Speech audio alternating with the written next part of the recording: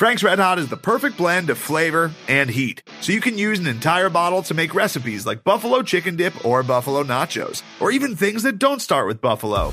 Frank's Red Hot, I put that on everything.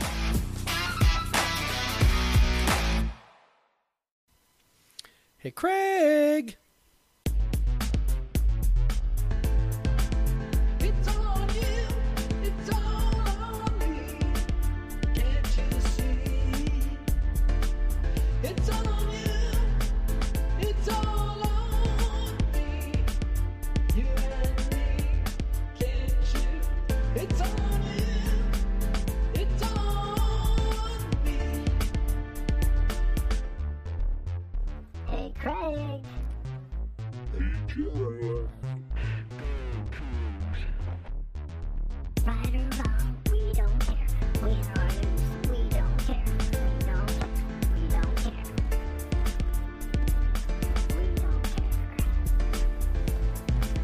Jeff.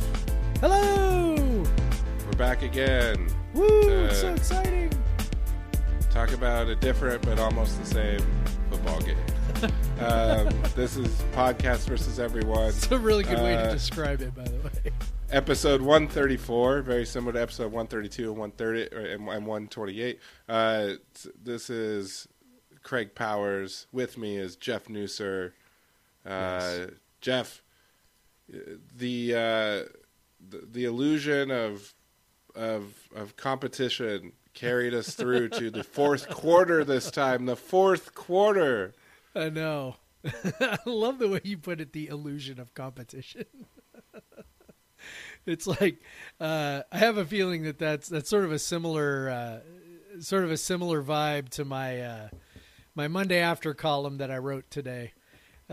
Which, you know, is sort of like talking about the defense and how, 17 points allowed by the defense, like seems great, right? But also, Utah rolled up 250 some yards of offense, and actually the way I put it was Utah had more yards and more yards per play than USC did the week before in the second half. In the second half, yeah. And so. I understand why people would look at that and say, "Wow, that's an improvement." I get it. I don't agree with it, but I understand why people do that. I get that. It is truly a results based business, right? I mean, wins and losses are results. Results are what matter, and so I get it when fans or coaches or whomever are like, man, the defense was great. And I'm like, but as a fan, I'm interested in, okay, what's the, now that we've, lost the game, what's the predictive value going forward? And, I mean, really the only difference between, the 38 points USC scored last week in the second half and the 38 points Utah scored last year in the second half and Saturday, the only difference really was, in this one, like Utah kept screwing up. They'd fumble. Look, some of the fumbles, we didn't even do anything. Like they just dropped it, Yeah.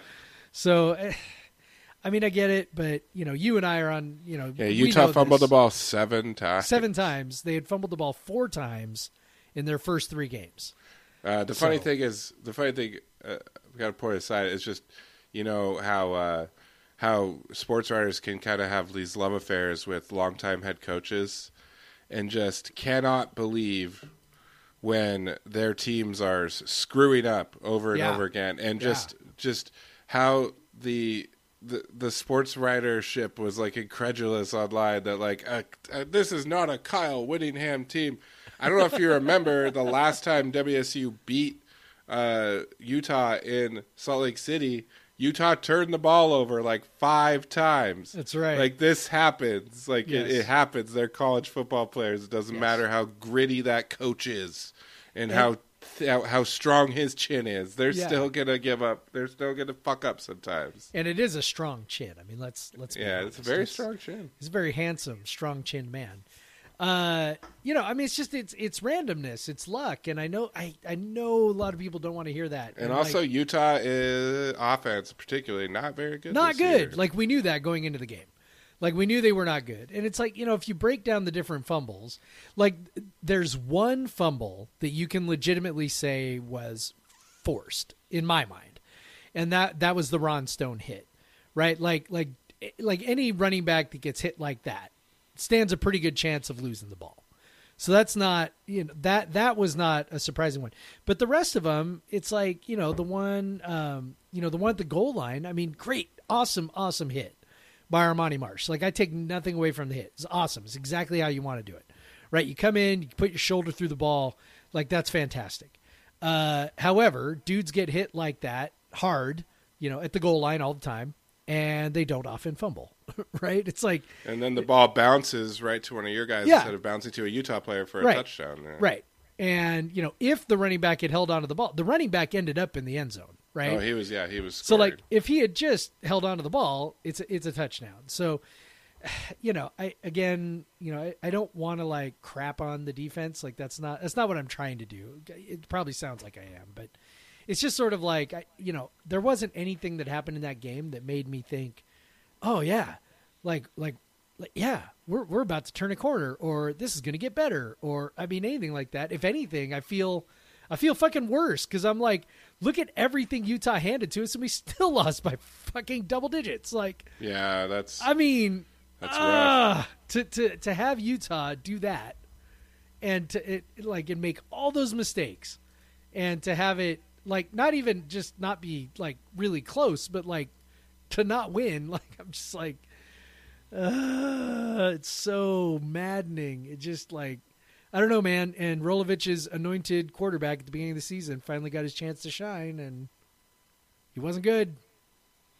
Yeah, and this was their highest kind of yards per play versus any FBS competition this year. The Utah's offense, It really isn't a good offense. And, I know we said that when Tyler Huntley kind of shred WSU and Pullman a few years back, and they turned out to be a very good offense, but I do not see that happening with this one. No. No. I mean, Cam Rising was still 13 and 23 for 137. Like, he didn't look good. I don't see anything coming from that guy the rest of the year. But yeah, they were able to run the ball on, at times. Pledger had some big runs. One in particular. They were just able to, like, they didn't move the ball they were able to move the ball. They just weren't able to hang on to the ball, and so it was just frustrating, because they were definitely, it was nice to see Ron Stone have a nice game. Yeah, he was due for one. Yeah, if we're looking for high notes, right? So we are nothing if not optimistic, right? That would be sort of like exhibit A on that one, because that's a defensive player of the week type performance. He won't get it because they didn't win, but because that's how those awards roll. But he was that good. Yeah, and so there was, and Armani Marsh was good. Yep. Watson was back to shutting things down. So there's some good performances, but overall, you come away like, even though they only give up 17 points, you look at the level of competition and you're still a bit worried about, and then you look at what they did in the second half again. Yep. Like, they only gave up, it was like 93 yards or something in the first half. And then they come out in the second half. They get lucky at the fumble right away, very first play. Yep. WSU goes and cashes it in, which was awesome. Yep. But then both the offense and the defense, other than the defense getting some fumbles, from that point, it was all Utah. Yep. The offense, yeah. The offense was bad all day. Like, I know that, again, sometimes, again, I think because the game was close, right, as you put it, the illusion of competition, it's like, because the game was close, you kind of tend to think, oh, well, maybe, I don't know, like, at least my brain does this. Maybe I'm weird and alone on this, but my brain sort of tends to minimize some of the struggles because, it's close, right? And you're like, when things get bad, really, like the blowout starts to happen, that's when things get magnified, right? So, I remember thinking, the offense, is, it's not good, but maybe not terrible, And now I'm kind of looking at, I sat down, I kind of looked at the stats, And I'm like, okay, and it felt like first quarter, second quarter, there were chances, right? Like we had the 3 red zone opportunities and only come away with 2 field goals, right? So that's one time inside the 40, the first drive they got inside the 40, and they failed on 4th down with that weird play, and yeah. So I'm looking at the yards per play in the first and second quarter, and it's 4.8 and 4.8. And so, good that we moved down into the red zone, but that right there probably should have been a little bit of a warning sign that maybe things weren't going as well as maybe it felt because we were able to move deep. That really reminds me of when WSU played at Utah in 2019 in the bad weather. Yep. With Gordon. They were moving the ball early, but it was just the same thing. It was like 4 point whatever yards per play, and that ultimately you can't finish drives with that sort of, because when you get down close, you still need to create creating separation becomes even more important. Correct. And when you can't do it and be able to block well becomes even more important when you're close because there's less space for the defense to cover. So if you're just barely getting by all the way down the field, it's tough to finish a drive. And when you're just staring down at triple coverage on a slant that you've already thrown 3 times that drive, that doesn't work out either. Yep. But it's frustrating, and it sucked that Borghi went out. He was actually looking like he was on his way to a pretty nice day. Yep. He had 6 for 42, and he played like a quarter and a half. Not even quarter and a half, like a quarter and 1 play. Yeah, and so he was on his way, I think, to like a real nice day, like 150-yard possible day. That probably would have helped. Probably. Because Deion, they kept trying, because really the interior line was getting whipped, but they were having success kind of punishing Utah's aggressiveness to the middle with these outside runs with Max. And Deion was able to do it a couple times, but not with the effect. Like there was Deion, his biggest run, that 24-yard run, when he had a huge gap to run through. With Max's speed on that run, that might be a touchdown. Yep. I mean, the space there was on the edges. And, Borghi was able to get there a couple times and like, okay, all right, here we go. And Deion just doesn't have that kind of speed, not that kind of acceleration once he turns a corner. Not a knock. He just kind of doesn't have that same kind of skill set. And, it just was not quite there. It was not quite there. But we definitely, since I mentioned the offensive line, we definitely have to talk about the player, because of college football's weird counting stats, led the team in rushing attempts. Jarrett Garantano. Yeah. How about that? With 15 attempts, 8 sacks in the game. Yeah. Did Cooper got sacked on one of those, I think. Yes. So one of those goes to Cooper, but yeah. So you say it all the time, and I 100% agree. Yeah. Sacks are a QB stat. We've watched Russell Wilson play for the Seahawks for a decade. Yep. Like sacks are a QB stat. We watched Luke Falk.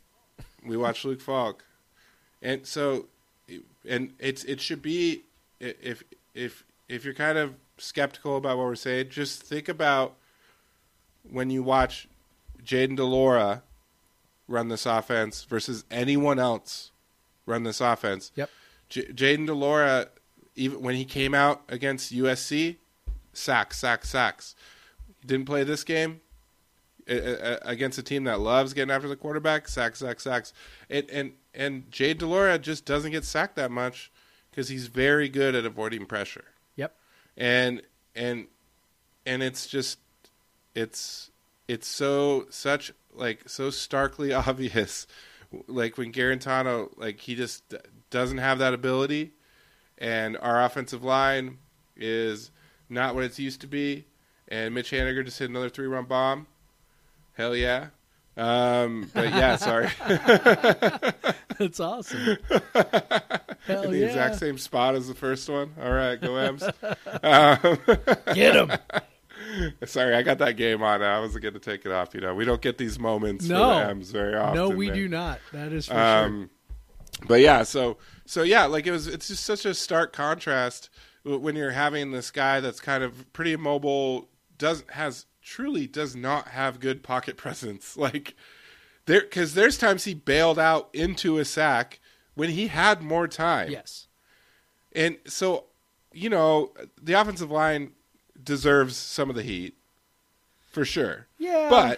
But a more savvy quarterback, a Minshew, a Delora, someone who's better at avoiding pressure, they're maybe get sacked like 3 times in that game. Not 8 times. I don't know that any of those sacks I would classify. And now, again, I would have to go back and watch. But I don't know that I would classify any of those sacks as just like no chancers, right? Where it's like, like dude's coming through the A gap, you hit your third step on your drop and dude's in your face. Like I don't know that there were any of those really. Now, did he have 4 or 5 seconds to throw always and then run into a sack? No, but it's that in between, right? Like it's, if you got 2+ seconds. If you got something between 2 and 3 seconds, the ball should be out. The ball should be out. And, like you said, we watch Russell Wilson play every Sunday. And it's for him. We have just sort of learned to accept that he's going to take a certain number of sacks that he absolutely should not take with as much experience as he has. And you mentioned Delora and his escapability. And it's, that's a guy who obviously a lot of what he does has to do with his athleticism. Some of it is honestly, he just has a good feel for where the pressure is coming from and how to get away from it. Yeah. That's just a skill thing, right? A talent thing that maybe you can't really teach, but you can teach things like, people who watch Tom Brady play, right? Like how many sacks does Tom Brady take? And I know we are comparing. I realize the greatest, greatest quarterback of all time. And the other quarterback I'm going to talk about is Peyton Manning, right? So it's like, I get it, but what they do is they show you that, I'm not expecting that level of, awareness from a college quarterback. That's not at all what I'm saying. But what I am saying is, the idea that the quarterback is really the one in control of sacks is true. And if you think about it, he's the one with the ball in his hand. He's the one who decides when the ball comes out of his hand and where it goes. It's just like he has the best view of the defense pre-snap. Yep. He sees where the pressure is probably going to come from. He should. He should. And so, for a guy with as many starts as he's got, it was just sort of it was wild to watch a full game of him just sort of like struggle to diagnose the coverages, struggle to diagnose where the pressure was, struggle to figure out how to get rid of the ball with some, when he had time to do so. It's just, look, when you can see why the tools are tantalizing. When he's clean. He made some throws. Yeah, when he's clean, he makes some he's got a big arm. He'll make every throw. But it's as soon as it's not very clean, it's a mess. And I know he worked hard in the off season to prepare for the year. And, I'm not, again, not trying to crap on the kid. That's not really what I'm going for here. But, I think there's something to be said that maybe, pocket presence, that sort of thing is just, maybe it's just a skill that you can't really, that maybe you can't really teach, or you can't really, you can't really practice. Like you just kind of, like either kind of got it or you don't. And I'd say that, after 40 or so games, right? Isn't that about what he's got now under his belt? Maybe he just, he might just not ever get it. And I don't know how you move forward with a quarterback that does that takes so many negative plays. And I think, Cameron Cooper, maybe we could talk about what he might bring if, do they turn to him if Delora's not healthy? I don't know, man. I think he's going to be prone to interceptions as well, but I don't know, but maybe he takes fewer sacks. He makes fewer plays with his feet. Yeah. I don't know. I just I'd have a hard time believing that he could be worse than what we saw on Saturday. And also at the beginning of the Utah State game too. Yes. Like if you Yep. put the two together, it's just like, It's all the same. and then you put his entire career at Tennessee in there too. It's just like, this is who he is, and yeah, again, it's you're stunned that this guy won the job. Yes. It's just I can't. It was you see the arm talent, of course, but there's not much more outside of that. He made some great throws when he was clean. He made one nice throw when he was getting hit, but a lot he would just completely crumble under pressure, and he just wouldn't see the pressure coming, and yeah, like I can't put all of this on the offensive line because I know that a different quarterback would not have gotten sacked 8 times. Yep. Or seven times or whatever. Yep. So it's maybe Cam Cooper still gets sacked 8 times. We haven't really seen enough of him to know, but we've seen probably enough from Garantano to know. Yep. So yeah, get well soon, Jaden. Yep. Yeah. I don't know. Maybe Rolovich thought he could fix him. I mean, every coach does. So he could have his Gardner Minshew. Yeah, I mean, maybe this is my guy, and I'm the one who finally taps into the potential. I mean, I honestly don't know. I imagine some of it might just be it's tough to simulate that in practice, right? The stuff that we see that's problematic. Because they don't actually get hit in practice. They don't have to worry about it. They don't actually have to tuck it and go. They don't have to actually avoid a hit. So, I wonder if some of it maybe is that as well. I mean, not that there was anything that happened on Saturday that would be surprising, because like you said, it's exactly what he looked like in the 4 drives against Utah State. And it's exactly what he looked like in the one play he ran in the spring game before he hurt himself. So, I don't know. Like I said, very curious this week. I mean, obviously we'd like to see Delora, but crap, if he's got a hurt knee, I don't know. I mean, obviously I don't think the doctors would put him out there with a chance of injury, but no. I also am sort of like, okay, even if they decide that he can't, further damage the knee, how much of his effectiveness is going to be lost if he can't? He's not mobile. Yeah, if he's not mobile. So I don't know, man. It's a proper mess, as they might say in England. It's a proper mess. Proper mess. Yeah. So yeah. Try to think what else is there to say about we'll talk about the receivers, I guess. Yeah, that's where I was going to go. Yeah. So Utah's, I would say their corners aren't maybe either they're not what they have typically been, or Davin Ollie and Dejon Stribling really stepped it up this game. And I'm going to go ahead and say the latter. So yeah, that's what I'm going to go with. Yeah, because it was really cool to see those two, particularly Stribling, just have a real nice game. Yeah. Stribling, 93 yards on 8 targets and a TD, real nice. Just roasted his dude on that touchdown. Yeah, on a lot of different times. Made some really nice plays. Like really roasted that guy. I mean, let's be real. Like that safety came over and he left him on the turf, man. That was awesome. That just tends to happen against Utah, I guess. Yeah. But I'll say Ollie, he made some nice catches. His target, yards per target, not very nice, 5 yards per target. But he still was at least targeted. Because he just hasn't been open. Yep. Most of the year. So, at least he was getting open. He was making some nice catches. So that was good to see. Really, I think that Utah was most concerned about Harris and Jackson, and rightfully so. Rightfully so, because they were a little Jackson was kind of a non-factor, except for that ultimately deciding play.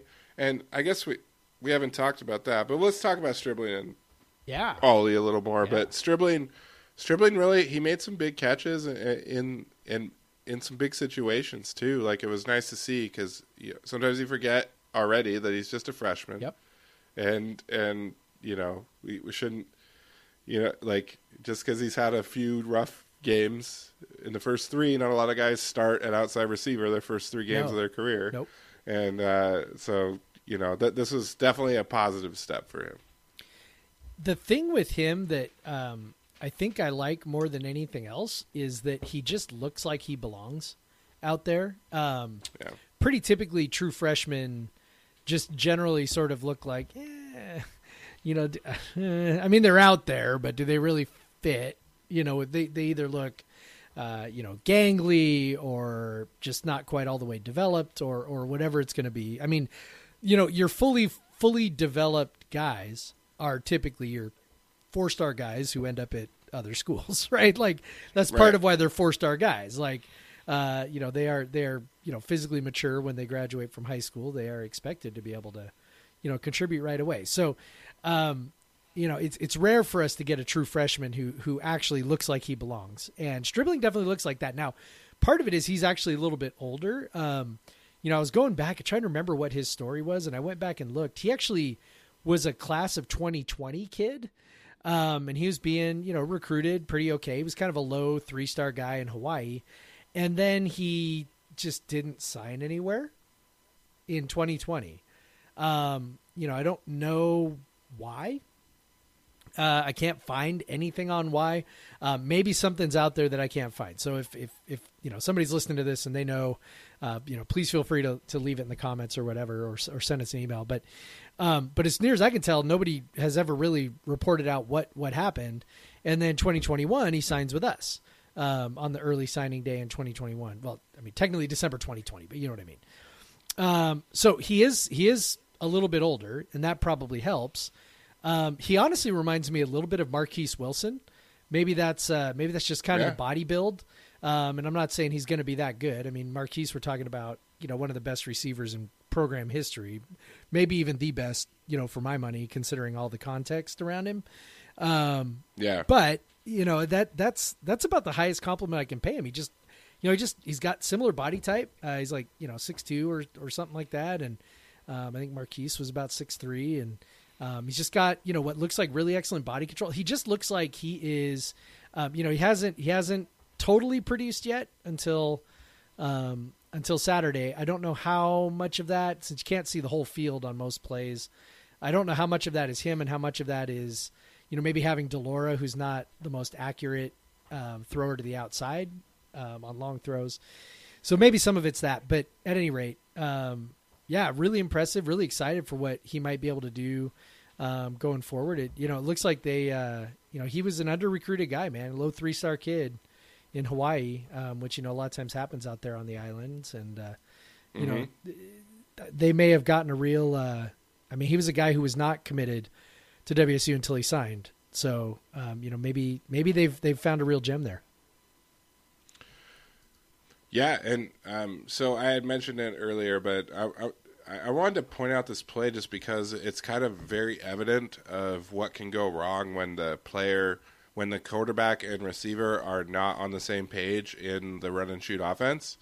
And I think we've mentioned before, I don't know if we have, I know I've explained on other podcasts, but on this podcast, a very big difference between the air raid and the run and shoot is that a lot of the receivers in the run and shoot are running option routes, where the quarterback and the receiver are supposed to be on the same page and reading the defense and deciding if, what you can only assume happened on the pick 6 play in the fourth quarter, which essentially ended the game, was Garantano read the defense as Jackson should be running an out route. It was a 3rd and long, and I'm guessing he was just thinking, he's just going to cut out, get the first down, we'll move on. Jackson, who I'll say probably correctly read it as there was outside leverage, and so he cut outside or faked outside, cut inside, ran up the field. It looked like Jackson probably would have been by the coverage because Utah was coming with like a 6-man blitz, I think, on that play. Yep. So there probably wasn't. Yeah, there was no safety help. So I'm gonna side with Jackson on that selection, and there's a very real chance if Garantano was on the same page, he hits Jackson for a long touchdown to take the lead, and with a few minutes left in the five or 6 minutes left in the fourth quarter, whatever it was. So that was a very it was very good at demonstrating what happens in the run and shoot when the quarterback and receiver are not on the same page, because obviously Jackson was running up the field, and then the cornerback just saw the ball coming right at him, and no one there to even contest him, runs back for a touchdown. But Rolovich said in his postgame that he thought that Garantano should have thrown it backside, which would have been to the receiver on the left instead of the receiver on the right. I have not rewatched the play to see what was happening on the backside, so I don't know. But apparently, either way, so our assumption is that Garantano made the wrong read. It seems like Rolovich agrees, if maybe not for the same reason, but he at least agrees that the quarterback maybe didn't make the proper read on that. So, just another frustration when a big play is there to be made and you don't make it, and then you give up a pick six to make the margin double digits to make you feel like another swift kick in the nuts after basically right after giving up the lead.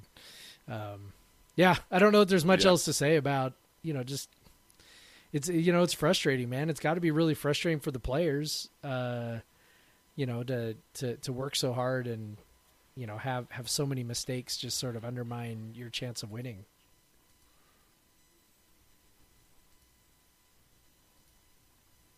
Hello? yeah, sorry, my headphones cut out real quick there, but I'm going to have to edit that out now. Or maybe I won't. Maybe I'll just leave it. Yeah. I was going to say, one thing we have to mention is they were definitely on a, on a tough mindset, coaching staff and players, after Brandon Gray was taken to the hospital with serious injuries after being involved in being hit shot by someone, and where someone also died. Yeah. That's if you're getting taken to Sacred Heart, it's serious. Yep. So that's that must have been tough for everyone to deal with during the game. No doubt. Sometimes if you see a player make a mistake, you get some context like that after the game, and you know what they were probably thinking about their teammate in the hospital. Yep. And obviously, in Pullman, it's very weird. We've I've talked about it with some friends. Like Pullman, it feels like you're in a bit of a bubble, and you don't have to deal with some of the dangers of the rest of the world, right? Yep. And so, but that was the first shooting death in Pullman since I was in school 16 years ago. Yeah.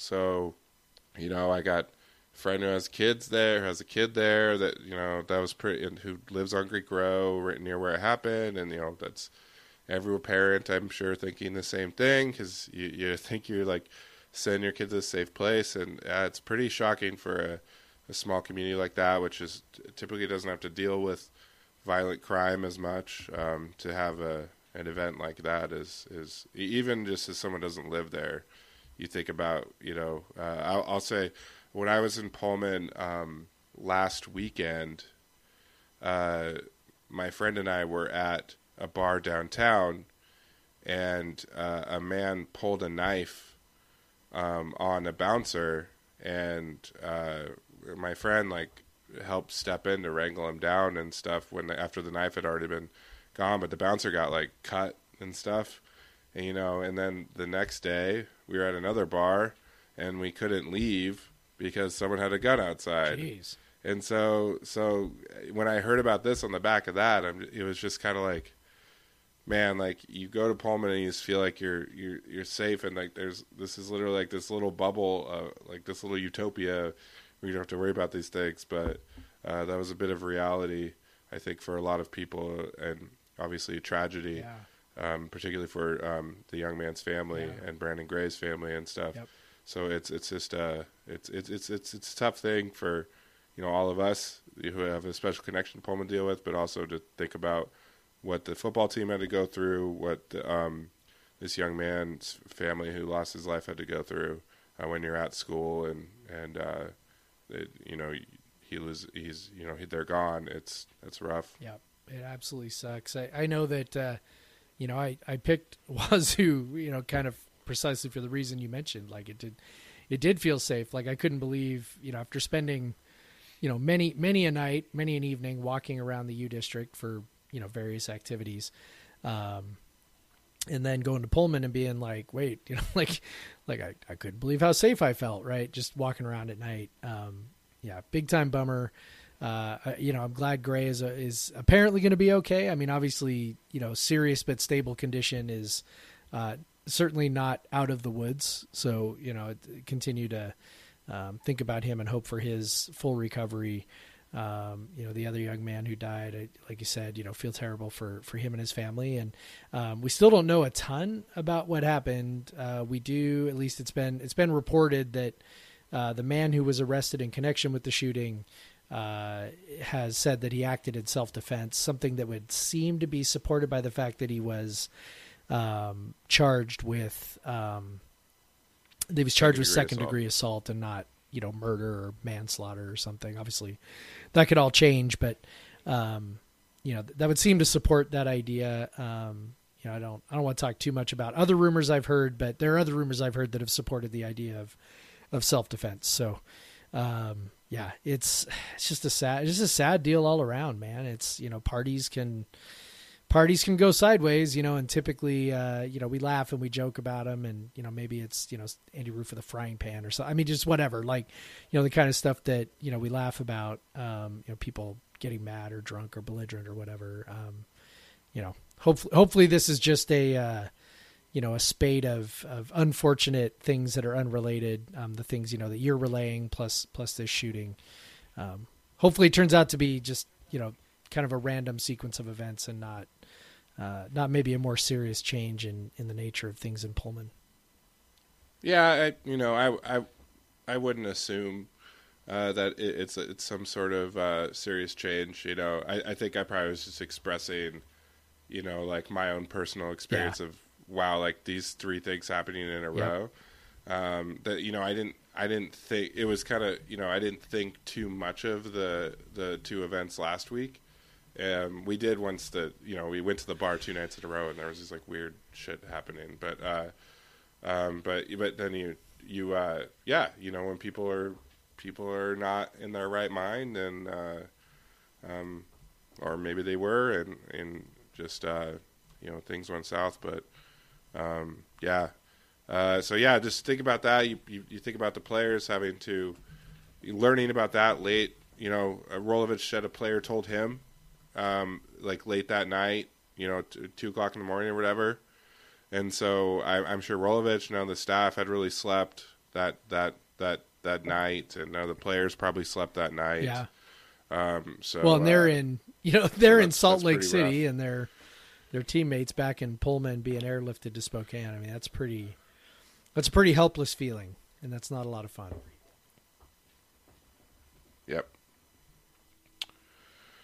All right. I guess now's as good a time as any to take a break, and we'll come back. We'll talk about an amazing volleyball weekend and the soccer team and all that. So we'll see you on the flip side.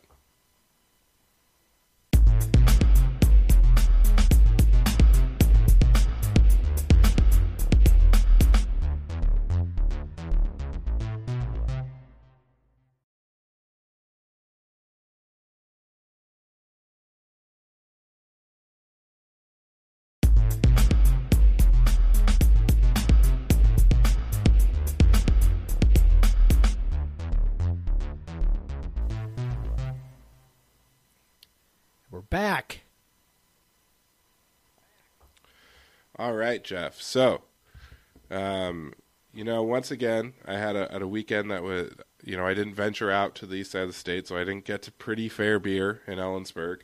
But it looks like, from looking at their draft list, from talking to Tyler, the owner, they're really getting into, those classic, especially in the Northwest, those classic September and October beers, Oktoberfest and fresh hop beers. So fresh hop season. Tyler tells us they got coming this week. They got Headless Mumby Oktoberfest. So Headless Mumby is a brewery in Olympia that is a lager only brewery. Ooh. I've had their Oktoberfest before. It's very good. A lot, if you like lager styles, definitely want to check out a cool place down in Olympia. Actually opened up after I moved out of Olympia, but I could have walked to it if it was there when I lived there, which, you're always like, oh, why weren't you there when I was there? But yeah, and then, you're able to pair, if you want to get the Oktoberfest experience in Ellensburg, you can pair that with some soft pretzels. They always have soft pretzels. They got big soft pretzels there, with your cheese and your mustard, all that good stuff down there. And then, they got, now if you like to partake in the fresh hops this time of year, yes, which I always recommend, because especially in this region of the world where we just get the most fresh hop beers possible, because you can you can drive and then a couple hours later go put those hops into your beer right after they've been picked. Yep. So that's a beautiful thing about where we live. Every brewery does fresh hop beers, so they're getting a Skookum Fresh Dank Strata this week. Strata is one of the it's like probably the second wave of fresh hop beers. So that should be good. I'm sure they'll be getting more. They got some Stoop on tap right now. Structures, Logan Brewing out of Burien. They always got Matchless, Dwinell Country Ales. So a lot of good stuff. As we've always talked about, really cool thing about Pretty Fair Beer is they don't carry any breweries that distribute to Ellensburg. They go and get that beer. So you're getting different beer. They also got wine. They typically carry about a dozen wines from just boutique wineries. So it's like the craft beer version of wine. So little wineries, and they got charcuterie plates. And a cool thing, I know you and I would be excited about this. They're getting close soon, hopefully, to have all ages. They just got to get that go ahead. They're currently 21 and over, but they're working on being able to be all ages. And I know you and I, as dads, will definitely appreciate 100%. That. A Pretty Fair Beer. Again, we're talking about Pretty Fair Beer in Ellensburg, downtown Ellensburg. Really cool place to stop. I've done it multiple times. I definitely got to get you out there, Jeff.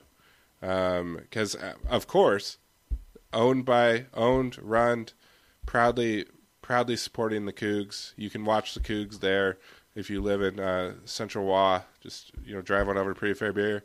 So highly recommend it. I've been there before. I like their food. I like their beer. I love what they're doing, and their Cougs. Yeah. Check them out. Those are all good reasons to check them out for sure.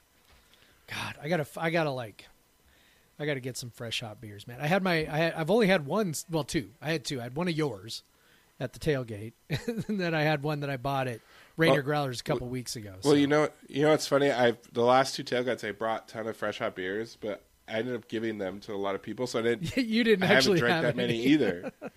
Yeah, I've only had a few so far, and I've been dealing with this thing that everyone can hear. Like I haven't had that many beers at home. I enjoyed Swansea Day at E9 for sure yesterday, but I had a couple fresh hot beers at Beer Star the other day, but yeah, what are you drinking? What's your Pretty Fair beer of the night? My Pretty Fair beer of the night is this is the Last Sun American Style IPA from Ruse Brewing in Portland. Yes. I don't like it. I don't like it at all. Let me make sure they don't carry that at Pretty Fair. No, they don't have it. No, they don't carry it at Pretty Fair so beer. Here's what I don't like about it, and I had a hard time kind of. my palate is not as refined as yours or many others. So like oftentimes it kind of comes down to, do I find this pleasing or do I not find it pleasing? And I often struggle to sort of describe what it is that I find pleasing about it. Right. And so for this one, I was just like, man, I don't know, man. There's just something there I'm not a huge fan of. Like, it just kind of, I'm not sure what that taste is that I'm kind of getting. So let me read the description to you, and then I'll tell you. I was like, oh, that's what it is, right? Okay, so it says, this hazy IPA is intermingled with oats, wheat, and spelt for a catastrophically creamy mouthfeel, which is true. It does have a creamy mouthfeel. A kiss of mosaic and countless bags of Nelson Sauvin bring intense aromas of tropical fruit, also true, and serene flavors of zippy white wine. It is the white wine. That is what I am tasting. Like, it tastes like a Chardonnay.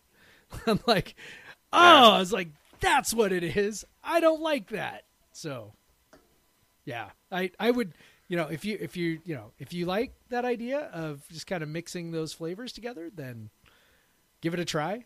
It was not pleasing to me, so I'm drinking it anyway. Well, yeah, you probably should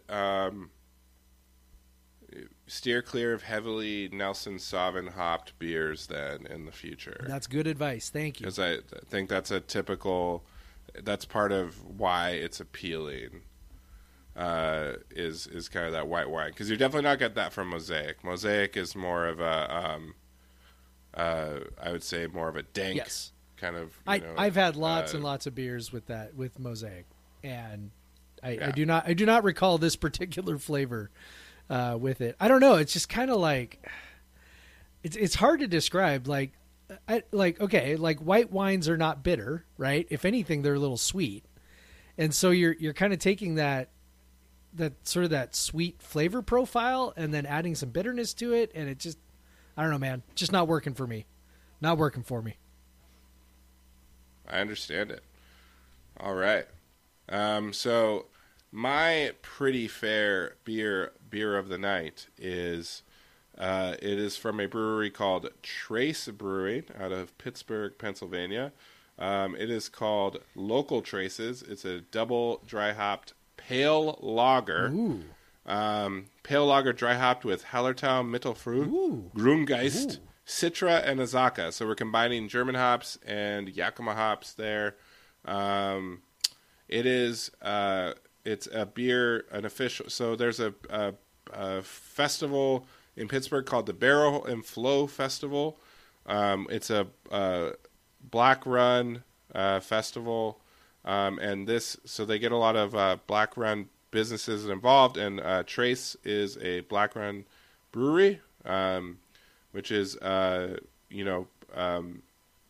becoming more and more prevalent.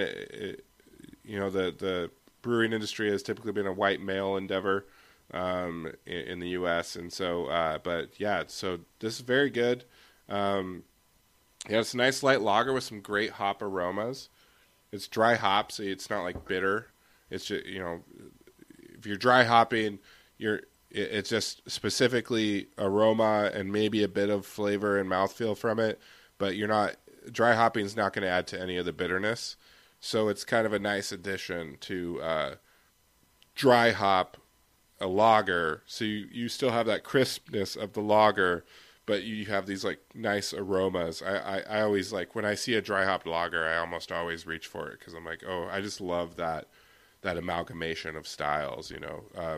Taking a traditional style and putting like a modern spin on it with the double dry hopping. So yeah. Very Sounds cool. delicious. Good job, Trace Brewing.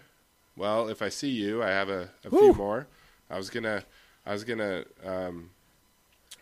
drop some off for my my favorite shop here in town, ETC. I'm sure those guys will appreciate it. And but yeah, and then my second beer is a fresh hop beer, Cone and Cone fresh hop IPA from Holy Mountain, which I picked up yesterday when I picked up my order of Midnight Still, which they released at like 11:30 p.m. Not quite midnight midnight. on Close though. Announced it on Instagram. That's why I have the notifications for Holy Mountain turned on Instagram. So I ordered that on Wednesday night, and then I had till Sunday to pick it up. So I had this nice casual, went up on Sunday, had a beer, Nice. Picked up some beer, and typically you have to wait, like before the pandemic, you'd wait in line for this beer, and I have many times, every year.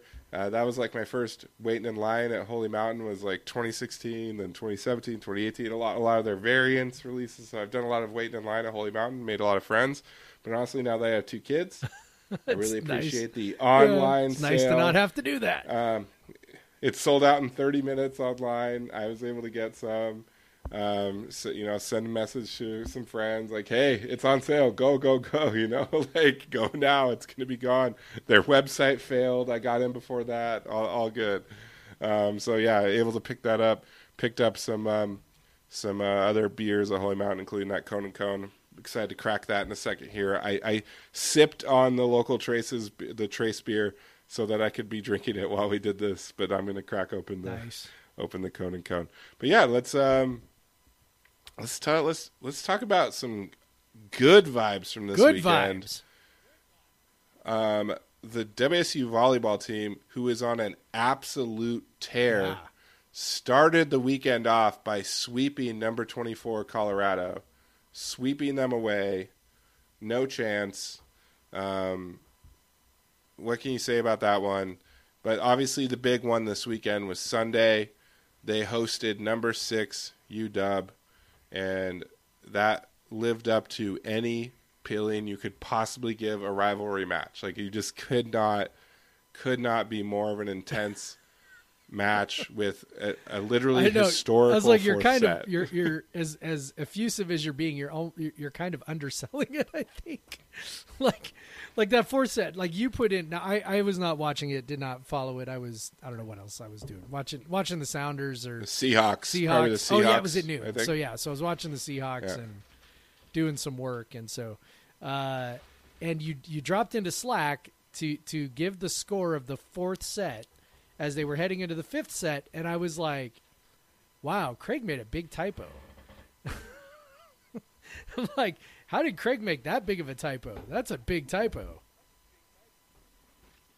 Yeah, so the 4th set, it ties the NCAA record in the 25-point set era, a 90-point set. UW won 46-44 to send it to a 5th set. Yeah. 46-44. In case you don't know, the sets go to 25. Right. So the maximum amount of points you can have in a set without it going into extra points is 25-23 because you have to win by 2. 48 points. This went 90. This went 42 extra points. This literally, so the previous set, WSU won 25-16. That went 41 total points to solve the set. This went 42 points beyond the most you could do without going extra. So 49 more points than the previous set was. So the second set, UW won 25-23. They won in 48 points, and that's a tough contested set. And then 46-44, absolutely insane. WSU is, they had some chances to win. They had some service errors at some point. Yeah, I guess they had a bunch of service errors. It was like they had a bunch of service 8. errors, particularly in that set. They had a string of them, but you got to say, I was thinking, God, they lose a set like that. This has like set 5 meltdown all over it, and UW came out and won the first 3 points of the 5th set. And so you're like, God, that taxed them. And you probably heard, since Heister was on the call, you probably heard the word momentum 38 times, at least. Oh yeah, of course. It was, but they came back and they dominated the rest of that set, won 15-11 to take the overall match. 3 sets of 2. Obviously, you don't know the 5th set is kind of like an overtime set. Basically, it only goes to 15. It was it was incredible to watch. I truly only caught the midway through the fourth set on, and I had been watching it earlier, like when I was at Holy Mountain, and then I drove home from Holy Mountain and I picked it back up, so I missed like an hour. But so some of the records, like I said, that ties the NCAA record for most points in a set in the 25-point era. And then it also, WSU tied the record for most points scored in most points in a match in the 25-point era. So this was a historical event, and it's always nice because WSU has been on the side of some historical games and not won them in some other sports. Yeah. But it's really nice when you can be part of the historical event and also win. So that's great. Yeah, it's that's completely wild. Like maybe that, I've always said, why don't they go to 25 points in the fifth set? Like it feels like cheating, right? Yeah. But maybe this is why. I don't know. But because you could end up with a 90-point fourth set. I don't know. And can we finally retire the idea of momentum? Like, can we do away with that now? Because you'd think UW had all the momentum. You would think. Right, they won this epic set. They get out to a lead, and then, it's like we always say. You have momentum until you don't, and so referring to momentum just makes you sound silly. People just makes you sound silly. So this is an awesome win, awesome win. It's so good to see them. They started the year real rough. They lost their first 4 matches. I have honestly the only game or the only match that I've watched was that first one against South Carolina, where they lost 2-3, and it basically they sort of like gave it away. They really should have won, and they just kind of a lot of self-inflicted wounds. And so I watched that one, and I just haven't really had the time mostly to watch them, and so it's very, very cool to see them. Coming back strong. Again, they lost to a top 10 Pittsburgh, top 10 Purdue, both on the road, or at least, one of them, both of them away from home. I guess I'll put it that way because they were both technically neutral site games. But to come back then and basically, turn things. They come back home, turn things around. They beat Long Beach State 3-0. They beat Northern Iowa 3-0. They beat Gonzaga 3-0. They beat UC Santa Barbara 3-0. They beat VCU 3-0. They beat UC Santa Barbara 3-1, and then Colorado 3-0. So over the course of, after their 0-4 start, after the course of their next 7 games, they dropped one set. One set. And then beating Washington, which is obviously huge for so many reasons. So totally awesome. Got USC and UCLA coming in this weekend. So if you just some names: Pia Timmer, absolute superstar, very versatile player. She was on fire against UW. And then Magda Jelarova, an excellent defender. She had 10 blocks. I think she was involved in the winning block as well. And then Hannah Pukis is, the setter. 53 assists. That's got to be some insane number, right? 53 assists. That seems that's like crazy. Pia Timmer had 31 kills, which is just nuts. A nuts amount of kills. Plenty of chance, but she hit 30%.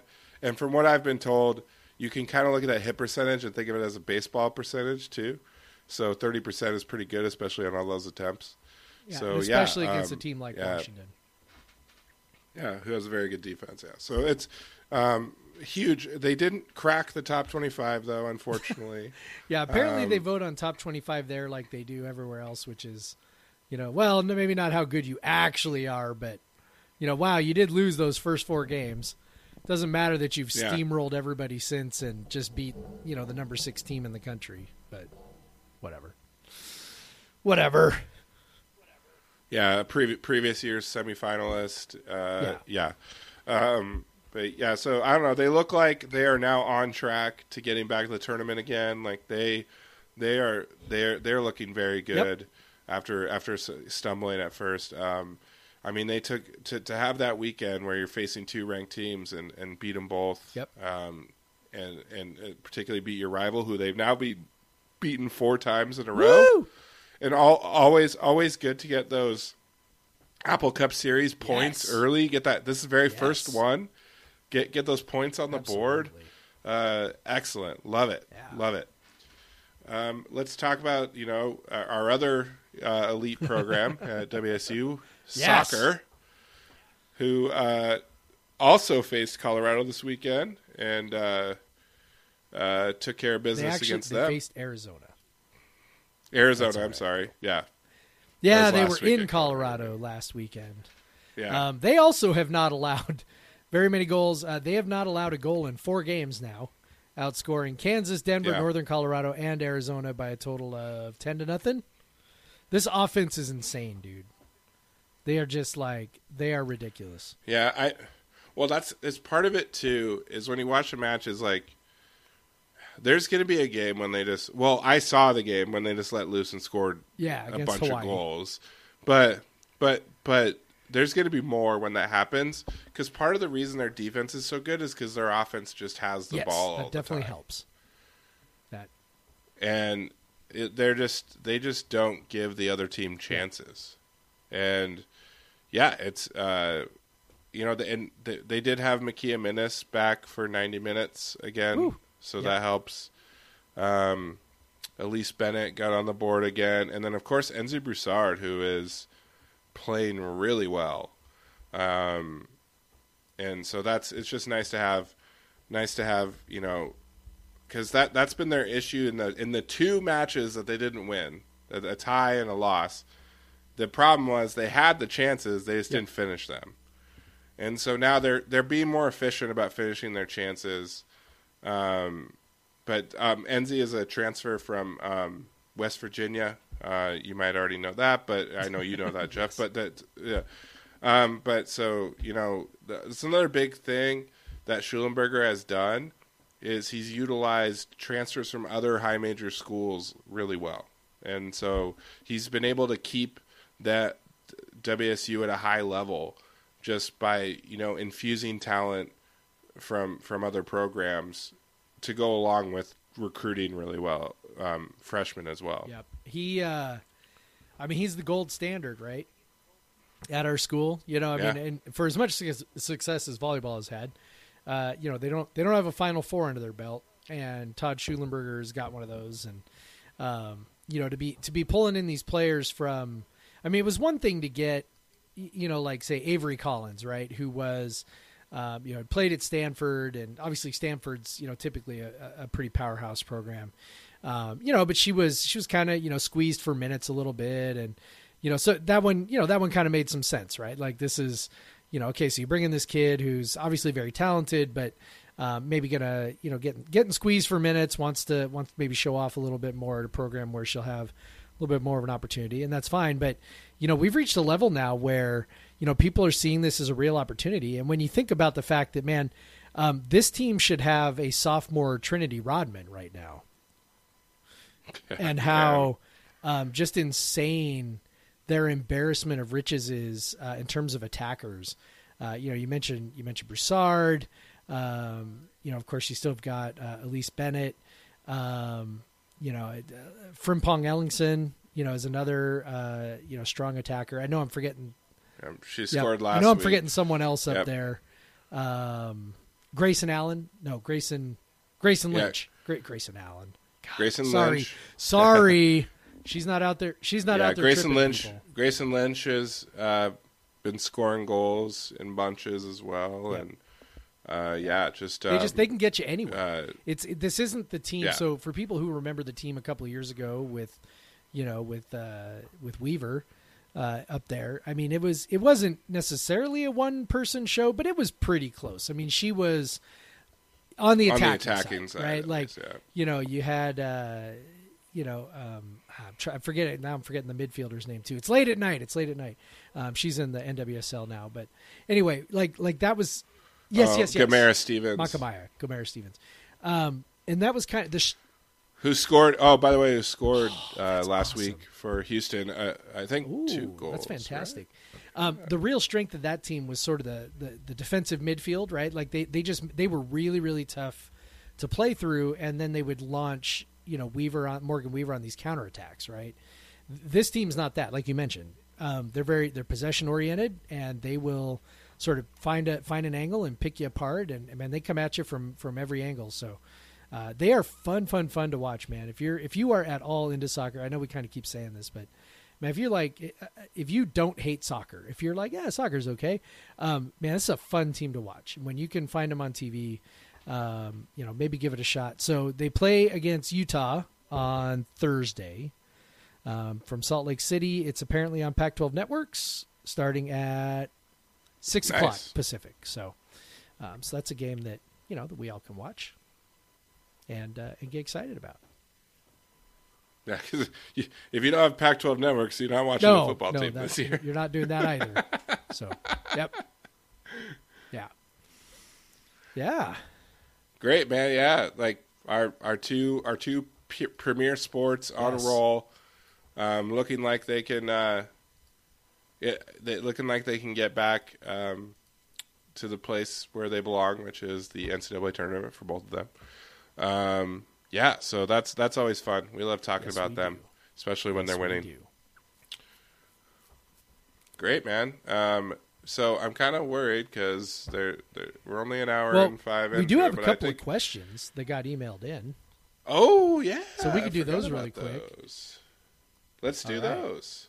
I think I got them here. Hold on. So I got. Do you got the Dave Malone one? Or sorry, Dave. Sorry. Yeah. Dave M. Yeah. Dave. All right. Dave says, I had high hopes for Coach Rolovich, and I hate that I'm writing this email. This was before the Utah game, Wednesday. By the way. But I think you guys are correct. The WSU is getting out-coached, particularly in the second half. I think Abe Lucas is correct in saying that Wazoo has a, quote, good initial punch, but not really a chin. These two issues combine to create the current death spiral. If Rolo does not get himself fired on October 18, when do you predict Pat Chun will fire Rolo? Also, will Chun also fire any other coaches? And if WSU beats Utah and maybe picks up a few more W's, will Chun have a hands-off approach to Rolo? So obviously we know that did not that did not play out against Utah. WSU did not beat Utah. But I don't know. What do you think? What's the over-under there? So if Rolo is not fired for vaccination reasons, I have a hard time believing they will fire him after this season for football reasons. So I think it would maybe be next season or after next season. I think even if he goes, 2-10 this year, they might keep him on just because it probably depends on who's available, or if Chun has someone in mind. But I have a hard time just at WSU seeing them let a coach go after so few games. I can't. I mean, there's a part of me that's like, okay, the 18th comes and goes, right? He has, got his exemption or whatever. And so at that point, do you benefit from getting rid of him right away? I don't know that you do, right? Like, I mean, you're not hiring another coach right away, probably. Unless you're doing, the Bill Moose thing and targeting somebody who's not employed, that's kind of a different deal. So, okay. And then, so there's really not any benefit to getting rid of him in the middle of the year. Like it doesn't help you, right? I could see why you would do it, especially if he's not vaccinated, he's not compliant, you separate, whatever. But I don't think like you gain any kind of benefit or boost from doing it, right? Even with recruiting or whatever. And in fact, I think actually you might actually cause more of a problem with recruiting if you, get rid of him during the year, because whoever actually is committed to you right now, is all of a sudden you're going to have, however many, I mean, let's say it takes you a month or whatever to find a new coach. In that time, it's going to be open season on your guys, right? As long as you keep Rolovich around and the plausibility that he'll be around next year, then those guys probably stay. Okay. At the end of the year, then, okay, so if it's at the end of the year, I just wonder, here's the thing. Look, we have the money to fire him. I know people will say, we don't have the money to fire him. It's not the buyout that even Ernie like, Kent we're in this huge deficit. You know what? That is just, I know people want to make a big deal out of that. And I know that Schultz and Chun pay lip service to, oh yes, this is very, very serious. And we have a very serious and very, very serious plan to fix this. And, yes, we are very serious about getting out of this deficit. The reality is, it would cost $3.6 million to make Rolovich go away, right? And I think we've talked about this on the show before, but just in case we haven't, or somebody didn't listen, he's owed 60% of the base salary for the remaining 3 years. The base salary is $2 million. The other $1 million that he makes is his media. It's the media portion of his contract, right? So they do this a lot of times when they break up contracts, media responsibilities and actual base salary, things like that. So it's $1.2 million a year for 3 years, $3.6 million. Okay.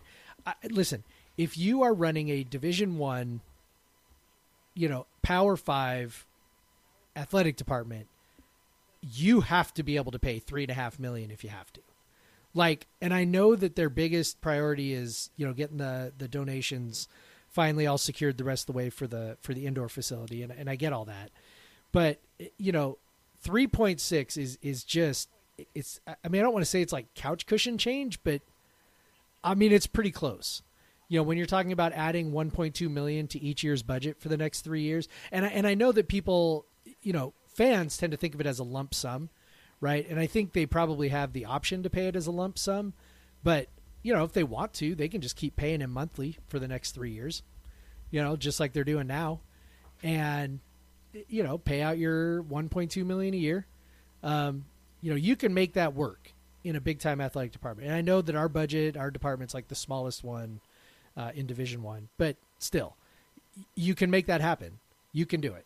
So will they? I don't know. I hope so. Obviously I'm on the record saying that, I hope so. Obviously that would give them a lot more time to take in even more data to try and make an informed decision. Obviously there could also be more damage done in the meantime, but I tend to think if it's going to happen, it's probably going to, again, non-COVID related. It's probably going to happen at the end of the year. I don't know. I tend to lean toward the conservative approach. I tend to think that's probably what they'll do, but I don't know, man. It's affordable if you really want to do it. I know that Schultz will have to answer to the faculty senate if he does it, and explain why they're spending this money to make him go away. But I also think that, maybe it's an easier sell than we're giving it credit for because, he's embarrassing the entire university, right? It's not just a losing football coach. It's it's a guy who looks like an anti-science, anti-vax conspiracy theorist. And it makes a mockery of an academic institution, really. And I'm sure he's not the only person employed by the university who is choosing not to get vaccinated. I'm sure there are even professors who are choosing not to get vaccinated. But again, we know that the overwhelming majority of students and faculty support mandatory vaccination. And we just know that from, just from the compliance numbers. Obviously, we don't know the faculty compliance numbers yet, but we know that the student compliance numbers are extraordinarily high, which is great. And so I wonder if maybe it's an easier sell to get rid of him, given that, he really is embarrassing the school. So I don't know. I would say I would think it's a toss up between the end of the year and maybe next year, but I don't know. I guess that's where I'd land.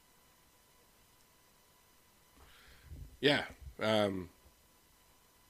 October 18th. Yeah, that'd be great, that. So. That's honestly, as horrible as this sounds, I'm almost like, please don't get vaccinated. Like, I'm just kind of like, it's terrible, but I'm also like, that's the easiest, cleanest way out of this whole thing is for him to just decide not to do that. And, for it to be taken care of for us. So I don't know. We'll see. We're getting very, very. This is the other thing I wonder. We're getting very, very close to the last possible day to receive a shot and still be vaccinated. October 4th.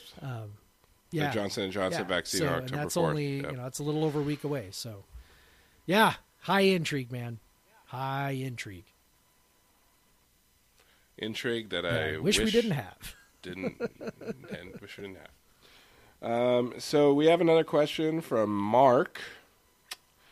He doesn't have his last name. Smart on his guy. Email, so I'm not gonna mistakenly say Mark's last name. He has apparently he already asked us this question and we ignored it. So sorry, Mark. So he has a proposal, which I already know that you and I agree with. So move the Apple Cup to the middle of the season instead of ending the year on it, i.e. Apple Cup gets scheduled for October 15th. Matchups for WSU versus Oregon State and Oregon versus UW move to the end of the year. The rivalry formerly known as the Civil War is moved to the middle of the year to even out the scheduling. Benefits has warmer weather and better sailgating opportunities in Seattle years. Won't be a holiday weekend, so traveling logistics are easier for Pullmaneers. This is not me. This is I'm just reading what Mark wrote. Roads are less dangerous to travel. Yes. Will be played on a Saturday, not a Friday. Yes. Not a Black Friday, like the day after Thanksgiving. Since there will be more games on the schedule after the Apple Cup, we all won't have to dwell. This is the biggest part, honestly.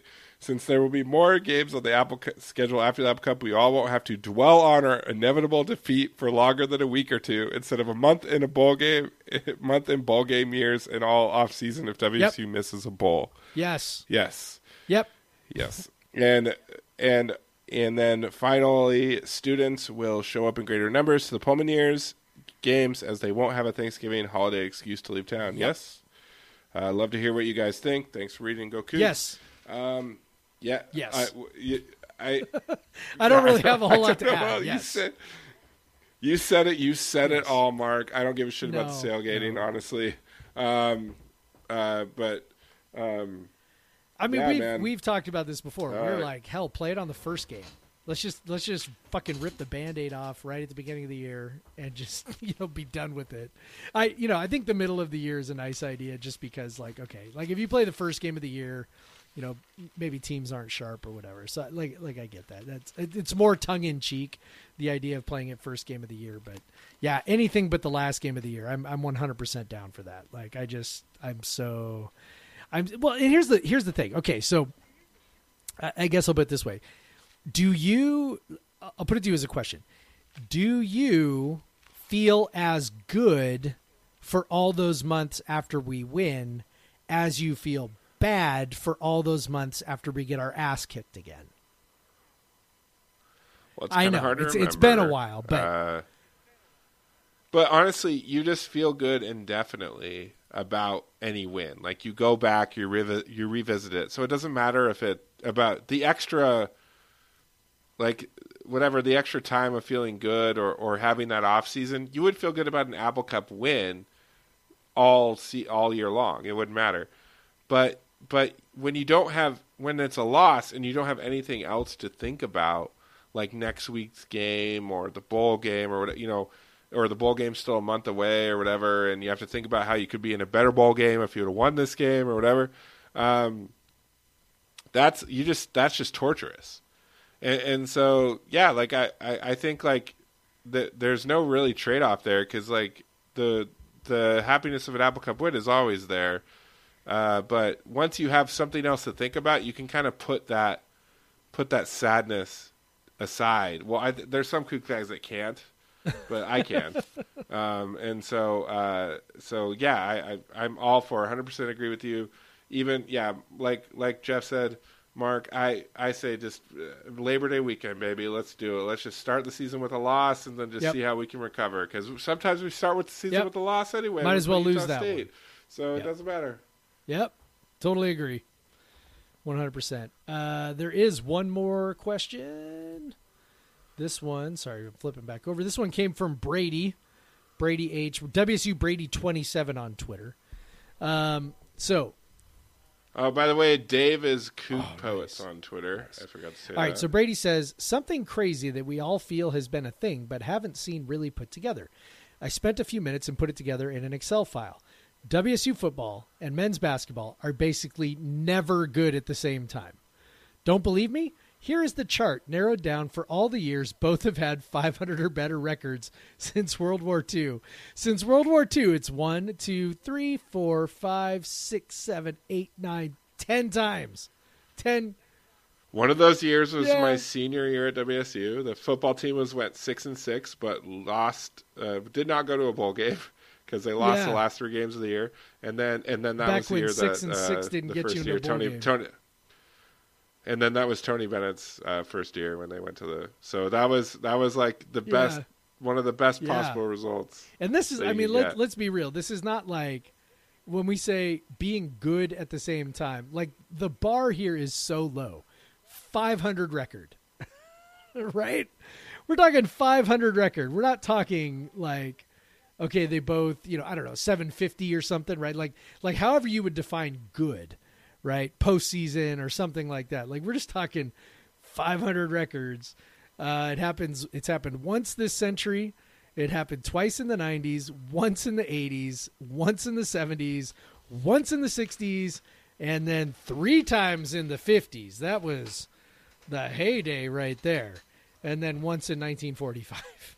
So, oh my God. Yeah, I don't know. Like it's funny. So he says. Now, I know they really have no direct effect on each other, which is true, right? I mean, they're independent events. Really, there is Smith's recruiting results and trajectory, then there's whatever's going on in football. Either way, for no real reason other than our history, this just helps my case to get even more excited for basketball season, and hope it does for you as well. So Brady's argument is, all right, the worse the football team is, the better the basketball team is going to be. I'm down for it. I'm ready for a big basketball season. I've written this football season off, except for the football weekends where I get to go to Pullman, of course. But you know what? Hell yeah, let's get some good. If we are sacrificing this football season at the altar of having a big basketball year, I'm down. Let's fucking do it. I'm 100% in on that. So yeah, let's do it. Let's do it. But I'm just like, this is hilarious. Like, I'm just like looking at this going like, oh my God. And some of these basketball seasons too are like 15 and 12, 16 and 14, 16 and 11. So, like their league record was terrible and they won a bunch of preseason or a bunch of non-conference games. 2006, that was kind of the biggie, man. They should have gone to a bowl game, even though they, finished 6-6, but that was back before there were, 80 bowl games.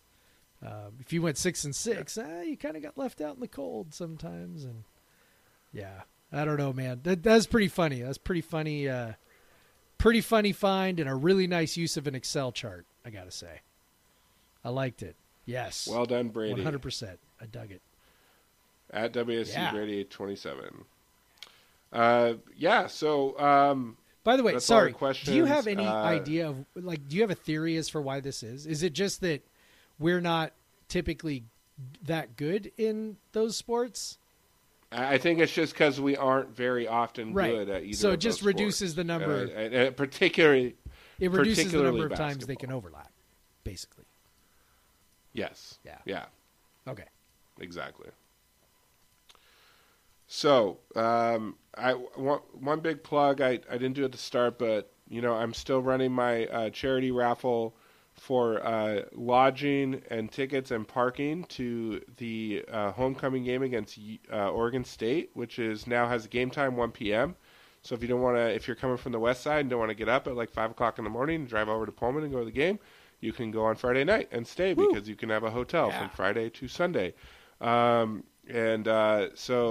I've already raised over $1,200. I really appreciate everyone that's donated so far. But you can still honestly, that means you still have a pretty good chance to win if you enter. Because you're talking about 120 entries. That's it. So if you enter now, you still have a pretty good chance to win. I'd love to get it to 2,000. That would be really cool. I'm taking donations until 11:59 p.m. October 3rd, Sunday. So hit me up. just go ahead and donate to any WSU-related fund, and you can screenshot, send me the receipt, either to our podcast email account, podcastvseveryone@gmail.com, or you can DM me on Twitter at the Craig Powers, or on Instagram at Craig W. Powers. So any of those options, DM me a receipt, and let's raise some money for WSU. Loving the diversity of all the funds so far, a lot of different things. Very cool. I've learned about a few things just from the donations. Yeah. So I donated to the man. Cougar Emergency Fund. I thought that was that was a good place to do it, given the times we are in. So there was that. How many Cougar Athletic Fund donations? Not a one. So there's somebody's opportunity, right? Somebody who wants to donate to the Cougar Athletic Fund can. You can get some of your CAF points here, and win, so put it to a good cause, and uphold the good name of the athletic department in this, since nobody else has done that yet.